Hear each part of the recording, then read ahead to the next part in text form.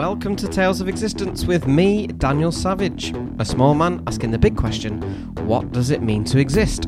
Each week I have my guests create their own fictional tale of existence through the medium of what we like to call a tale baby.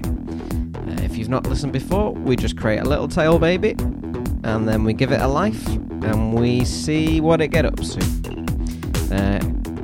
You'll get it. This week I have Duncan Wallace, frontman of Dutch Uncles and fellow DJ and pub quiz host. This episode was recorded during lockdown, so if Duncan sounds like he's speaking from down the telephone, it's because he is. If you want to find out more about Tales of Existence, or Duncan, or Dutch Uncles, then check out the podcast description for all of the links. This was a really good podcast with Duncan. I've been wanting to get him on the podcast for a while, and I'm delighted that he now is. I've been a fan of Dutch Uncles and also just a fan of Duncan, whether it's seeing him DJ after me at the Deaf Institute or helping out with his pub quizzes. We've got a little pub quiz alliance as hosts, so that's nice. But yeah, listen on and enjoy. Alright, hello Duncan. Welcome to Tales of Existence. Daniel Savage, pleasure to be here. In my bedroom, looking at you. Always welcome. Down the phone From one D to another. Yeah, D. Double Ds. Goodbye. Yeah, this is Tales of Existence, so we've got a little tail baby that we need to raise together. Do you have any pets yet that you've had to raise? I did have a pet. Okay. I had a cat. It was my 25th birthday present. She now lives with my mum, and she's a bitch. So that's all I can say about it. She just refuses to have any medicine brought to her. Like my position, so I got a cat as a birthday present, 8 weeks old kitten, and I suppose it did feel like that. My God, this is what having a child must be like. And then you kind of look back on what you said 2 weeks after you said that and thought, no, it's just a cat. But, there's moments where, I suppose, where you feel like it's just you and that cat against the world. And then because of the renting system, you all of a sudden you realise, well, I've smuggled a cat into one place. I can't really smuggle a cat into another place. Certainly not a third. So I kind of pushed her on to my mum. Okay. And so my mum's been looking after her, but in that time she's just that cat's become a very belligerent force, and she only knows me as a medicine man now. I just come over just to kind of give her the eye drops or I see. The flea stuff. It's just a bit of water on the back of the neck. She's forgotten the early days. Yeah, and now she has nothing but contempt for me. So I fair is fair. I'll call her a bitch.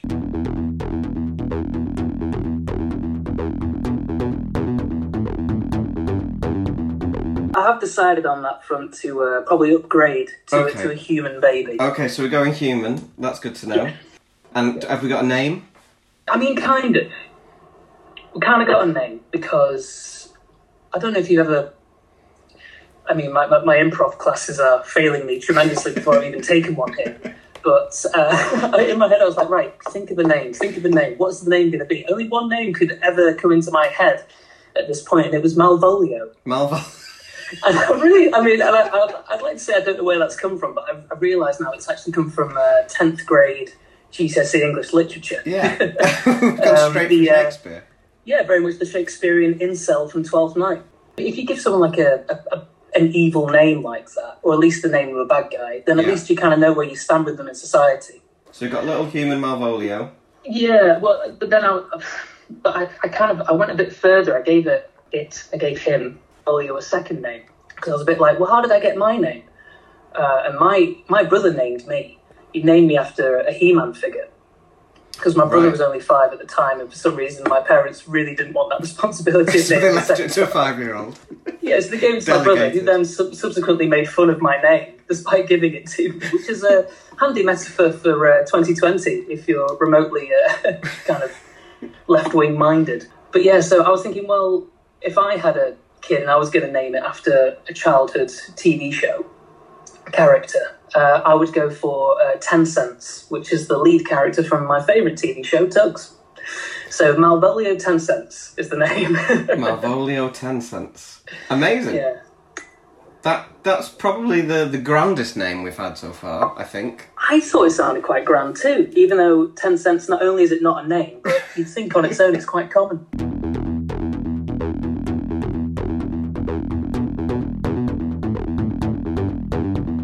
What was your first dream job as a kid? What did you want to grow up to be?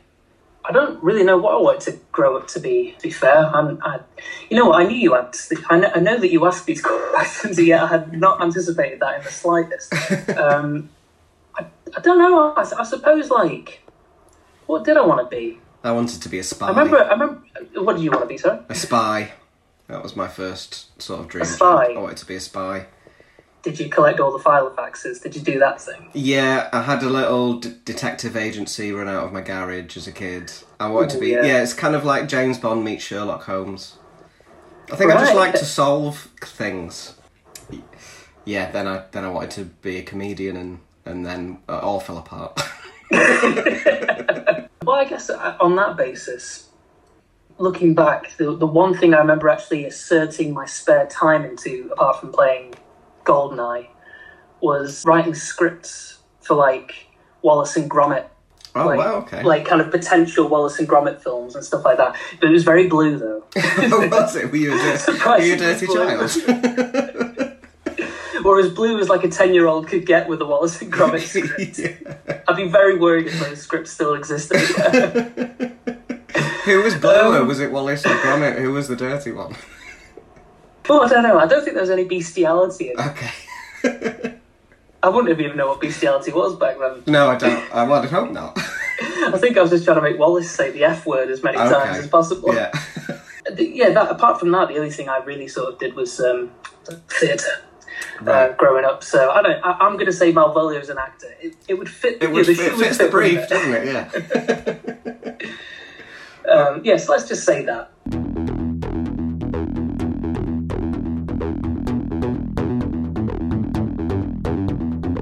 How old were you when you started playing in a band then? Like, sort of secondary school? Yeah, it was a bit later than that. Late bloomer, of course. Ever the late bloomer, even with a drum kit. There was nothing to do apart from be in the theatre and go to the skate park around those ages. And I was the kid who'd come to the skate park with, like, my little portable speakers and my Linkin Park CDs and all that. But that music never really kind of made too much sense until, I mean, like, actually being in a band and sort of appreciating music. It came in the form of, I don't know if you remember, but Q Channel or Q Magazine, they did a remix of Christina Aguilera's Genie in a Bottle with the Strokes' Hard to Explain. Yes, I have heard that. I do know it, yeah. And I remember, like, kind of clicking my fingers to that, thinking, what is this insatiable mashup? And when I found out that's how I discovered the Strokes, and through discovering the Strokes, discovering Fabrizio Moretti, and then going, right, that's it, I'm getting a drum kit with the £100 that I have in my account. Yeah. I'm spending it all on a third-hand drum kit. And so that was like kind of college. And then I met the rest of Dutch Uncles. They were already in a band. They were all the year below me. And I've forgotten how it happened. I think, basically I formed a band with some of their friends. So I kind of came back to school as the kid from college to do this year 11 talent show, which, looking back on it, a bit sad. But at the time was, electric. Yeah. Anyway, we did terribly. They did less terribly, but neither of us won. I think we lost to a band called Raspberry Junction in the end. Wow. And as you can imagine, there were management changes and transfers straight away as soon as the window opened. That was it. And I basically became the singer of what is now Dutch Uncles, purely on the basis that Andy was a better drummer than me. And then somehow, some way, we got a manager really early on, because I think they could tell that from our determination to bring major seventh chords and time signatures to the indie game. I think he saw like a potential kooks in waiting. So kind of did that whole scene for a bit, and here we are 15 years later. Yeah.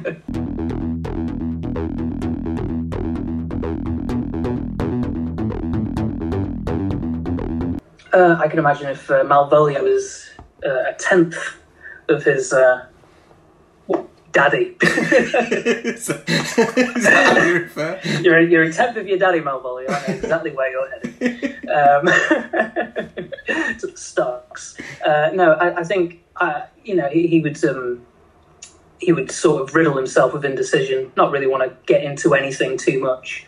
And on those bases, I think I would say to him, if you're gonna be creative, don't do music. If you're gonna do music, don't be a musician. Be anything else but a musician. Because that's where the career's actually at. Yeah. If you insist on doing music, do not do it for money. Those would be the 3 cast iron rules. You do anything else, but do not rely on that. Okay. Which I know sounds really dark.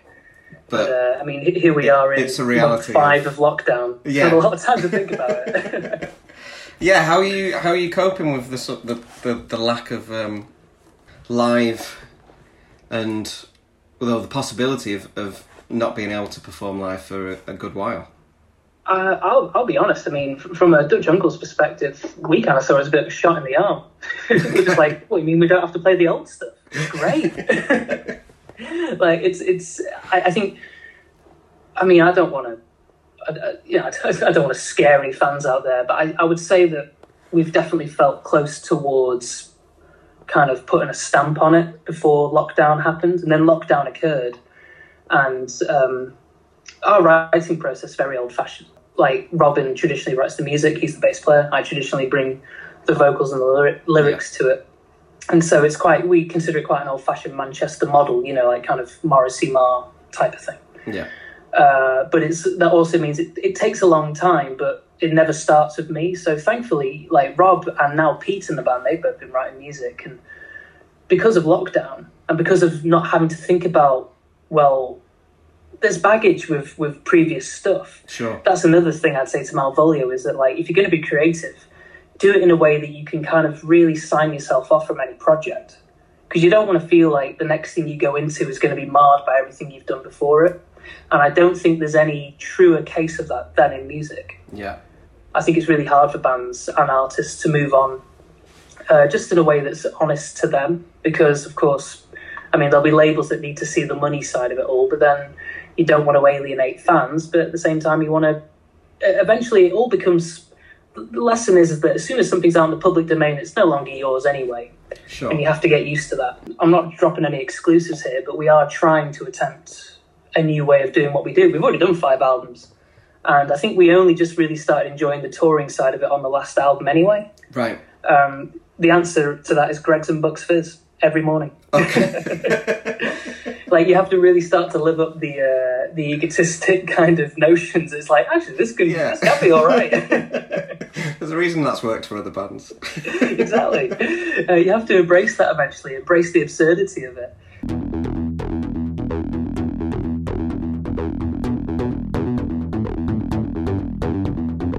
It's going to be a real shame to see the casualties in this, which will be venues. I don't think bands will be the casualties. I think, truth be told, and I don't mean this with any bitterness whatsoever, but for the most part, music is very much a middle-class adventure. And there will be time for people to go, all right, well, we're not touring this year, but we'll find a way to tour next year. Sure. And it's just a case of making sure that artists, if anything, it's going to be a really, really efficient reminder, a really solid reminder to not rely on music for money. Yeah. To find that other thing. And all I can say to that is the 2 best economies are death and food. So get into one of them.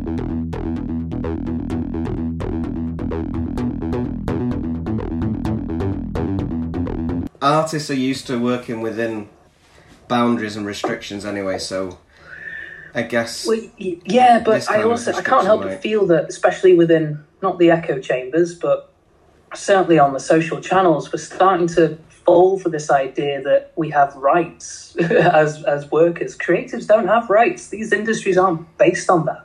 Oh. You know, we have award ceremonies that trick us into the idea that these things are founded on any moral basis whatsoever, and they're not. And we've kind of fallen for our own trick on that, and we've kind of gone, well, where's my rights in all this? And it's like, well, it's showbiz. It's horrible. It's a hideous bitch goddess, to quote The Simpsons, quoting someone else, and that is it. And that's like, just don't rely on it. Be involved, but do it in a way that's honest.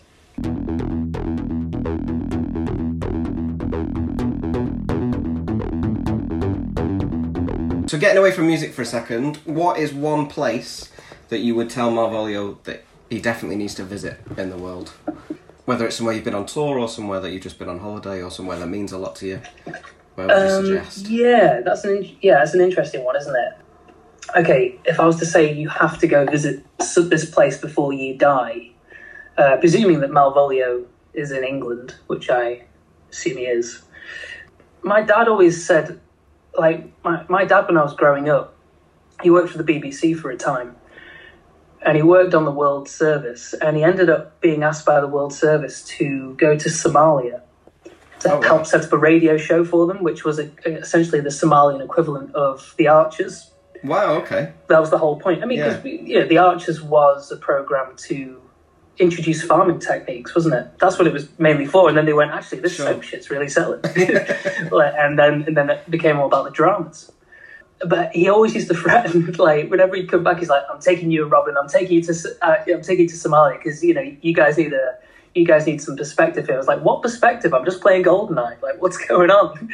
kind of thing. And I suppose it's a bit of a weird one when people threaten to sort of take you places, like to teach you not to teach you a lesson, but just to give you some perspective. Yeah. In that respect, I would put a 2020 parenting spin on it and say, if you don't go anywhere else, go to any country that you identify as a place that looks after its people.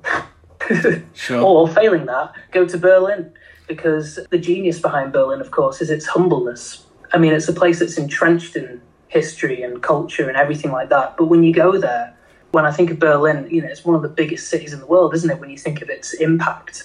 Yeah. And then you think of a place like New York, and New York really is like a place that's too big, and it's like you either make it or you break it there. Whereas in Berlin, you just have a beer. From my perspective at least, it looks after its, it looks after its constituents. And you think about like all the great art that's come from there and how unpretentious it all is and how it lives with its history.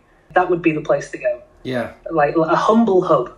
A humble I would say that much, yeah.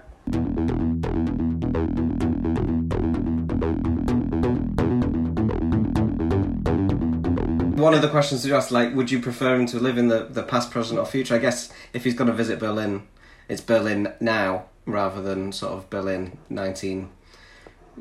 Well, yeah, but then again, I mean, like, if it's there were two options. It was either he's born in 1949 or he's born in 1967, because they're both good years to be brought up in for different reasons. Okay. I can like, obviously I've thought far too much about this is perfect. But for me, like, 1949 was like, right, well, which I picked that out. It was the year my dad was born. Obviously, you're bringing up a boomer then, a boomer called Malvolio, by the way. But by the time you reach 18, you're still in a place where the infrastructure around you, first of all, you can walk into a job. There's no experience needed. Like, by the time I was 17, 18, like, even to get a bar job in Marple you had to have experience. It's like, I've literally turned 18 last week. What experience could I have? Please. And by the time you've reached 18, you could literally move to the next town over and no one would know who you were. You could just start all over again if you didn't like it. And then if you were brought up in 1967, you would experience all the best of music culture, certainly, at the right times. Yeah. Where you could sort of come into the club scene in the 80s, maybe get a job in the music industry, absolutely rinse it for all it's worth in the 90s through Britpop. That's where you want to make your money. Make your money in Britpop. in my head, I was like, at what point is it a good time to go to Berlin in either of those times? It'd be quite tricky. But then again, if Malvolio is an actor, theatre was big in the GDR. Yeah, it was. Socialist theatre.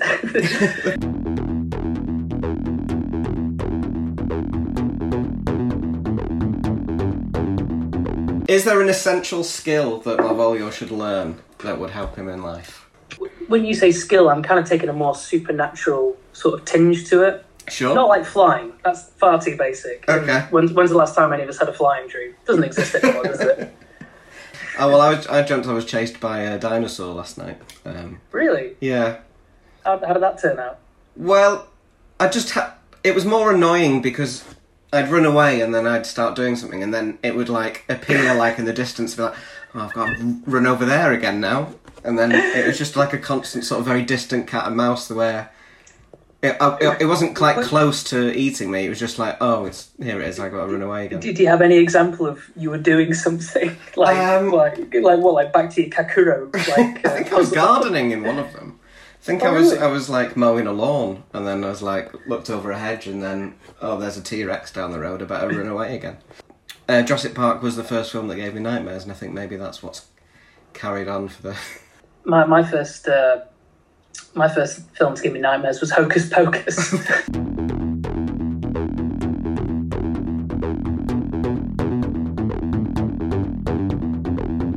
Skills. Yeah. So I kind of took a bit more of a supernatural, like, what if they could actually do something that was just like incredible or just really good, really, really good. And I'm going to go for mimicry. So like just impressions, just do really good impressions, because all about the blag. And as I say, socialist theatre is coming back in a big effing way. That'll happen. Without being cynical about it, there's more money to be made in being a covers band than an actual band. So whether he's an actor or a musician, like if you can really sound like Paul McCartney, then you're in. Money. Yeah. No saving it. Weddings, there's loads of money in weddings you can get for a Paul McCartney cover. Good God, yes, exactly. Good party trick as well. Just to like make friends with, if you can mimic people. Yeah, it might even bag you a partner at some point down the road. I don't know why or how.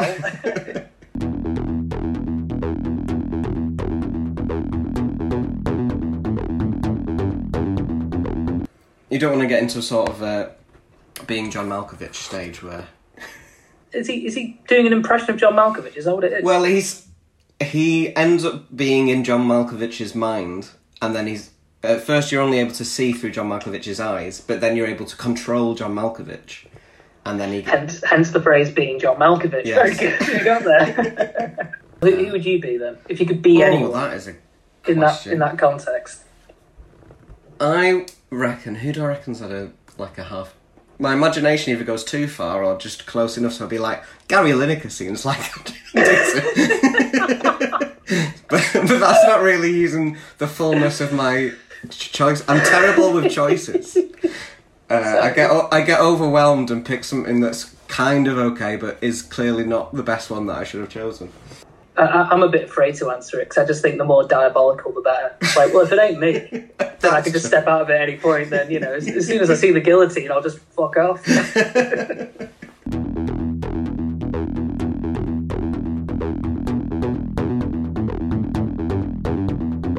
And although your brother would be the guy that lives in Ibiza, so that...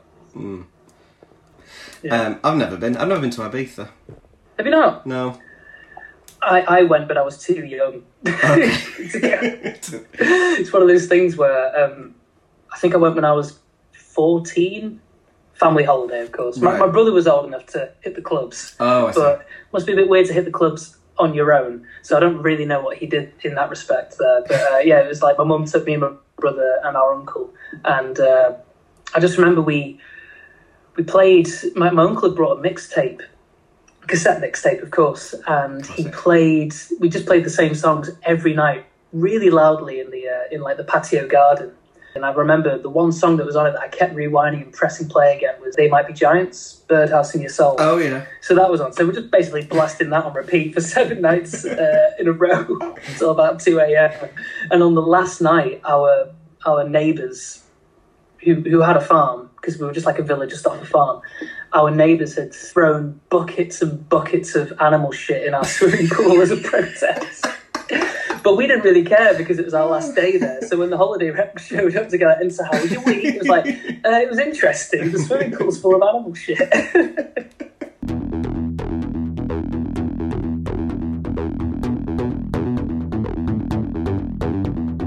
Malvolio, does he have immortality? What sort of age do you think is a good life, or what?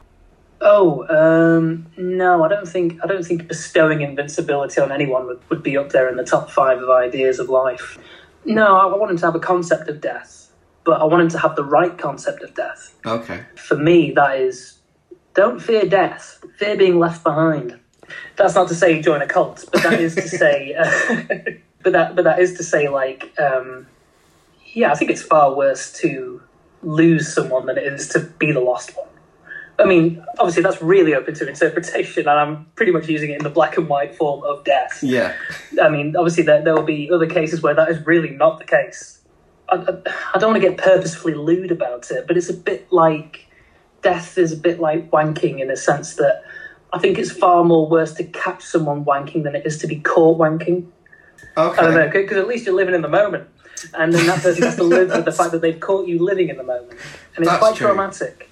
Yeah, and I can imagine. also to that, and as someone who's probably been both of those people now by 33, definitely like kind of don't be afraid of death. Don't be afraid to get caught in the act. Don't try and live forever, because I think I'd like to think that most of us are all going to be fallen afoul by our own mistakes. You know, Sure. kind of like, I think most of us will perish in that moment of, oh, did I leave the gas on? But maybe not the gas. Yeah. But something else. You know what I mean? Like, it'll be something of our own stupidity, our own making. I think most of us will go in that sense. And I suppose the grim reality of that is just alcoholism. But Yeah. but I kind of meant it in a more charming and instant manner. Yes. Well, Malvolio, maybe he's got that choice. Yeah, so Maybe I would say to him, just take your shot, mate. You know, nothing to lose. Exactly. Just try and instill that and say it is worse to catch someone in the act than it is to be the one caught in the act. Perhaps. Open to interpretation. Brackets, perhaps. Perhaps. Yeah.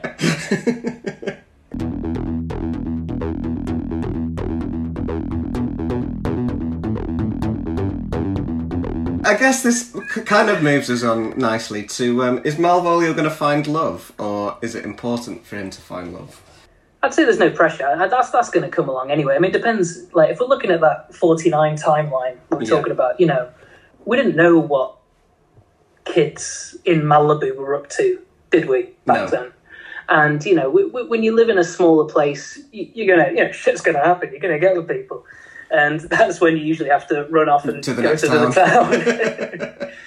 town. So we can thank globalization for enforcing moral responsibilities on us all. But no, I don't think. I mean, despite the fact I've named him after a Shakespearean incel, I don't think he's going to struggle with the ladies. No. not with his mimicry. Certainly not with his mimicry skills and love for socialist theatre. I mean, That's you know, ticking all the boxes. drink up.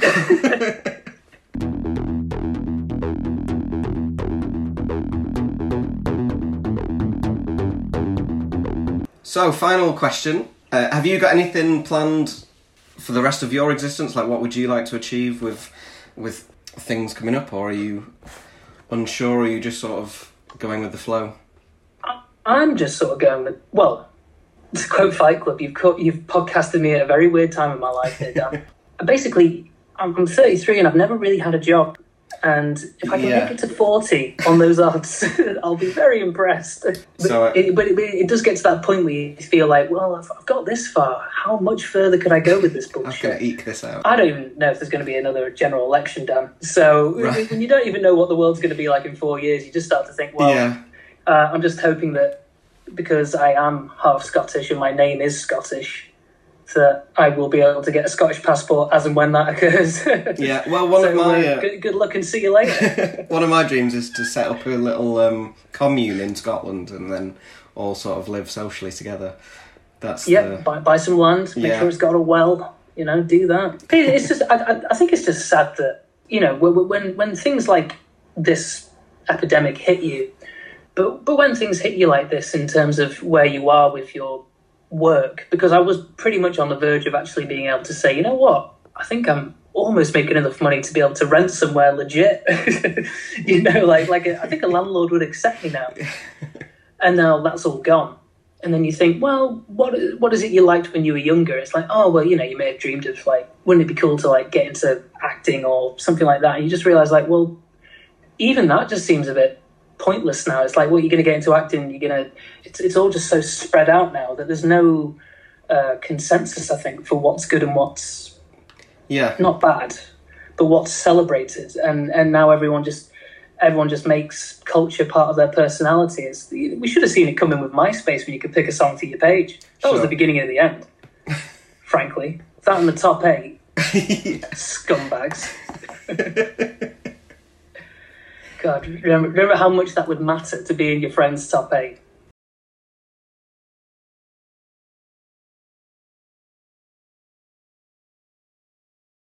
Great, so I'll tell you the little tale of Malvolio 10 cents then. Thank you. So he's going to be born 1949, I think we agreed upon. I say we, you agreed. I was just along for the ride. He's going to be an actor, because he's not only can he act, but he's very good at mimicry and impressions, which is a skill that he's going to. Yeah, he's already disappointed me greatly. You've told him to, if he is going to do anything creative, to also make sure that he's involved in food and death, just to make sure there's guaranteed money coming in. I like it. Those are the two industries to get into. He should definitely visit Berlin. I've also written down any country that looks after the people in it. Basically New Zealand, and that's about it. Yeah. Yeah, he's not going to live forever. He's not going to be afraid of death. And he said it's about not getting caught in the act, but about not being afraid to try. Don't be afraid to get caught wanking. Yeah, very good. That's kind of his life's motto that you've passed down from him. I can see that on a little coat of arms. Oh yeah, big cracking coat of arms there. Yeah.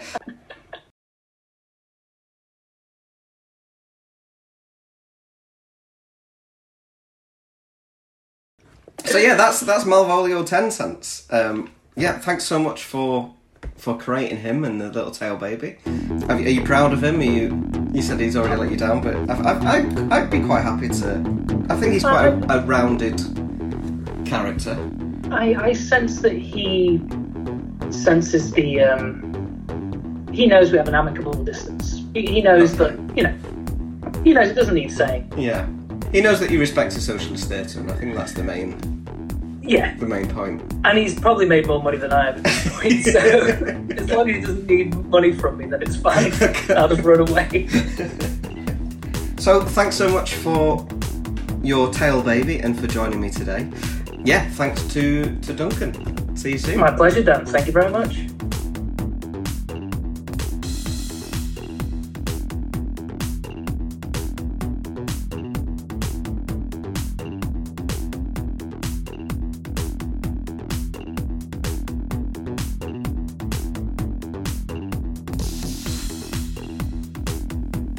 So that was this week's Tale of Existence. I hope you enjoyed listening to mine and Duncan's chat. You may have noticed this hasn't been coming out every Monday, but I am trying to get as many of these done as possible with as many interesting people as I can find. So make sure that you subscribe, give us a 5-star review, unless of course you're an idiot, in which case I still like you and love you, because I think the world needs to love people that are, mean to them. I can't just write you off. Can't just, yeah. Oh, my music's run out now. So, yeah. Guess stay safe and... Oh, I'm so ready for a pub. And a dance. Anybody want to go out for a dance? Alright, we'll end it here. Bye!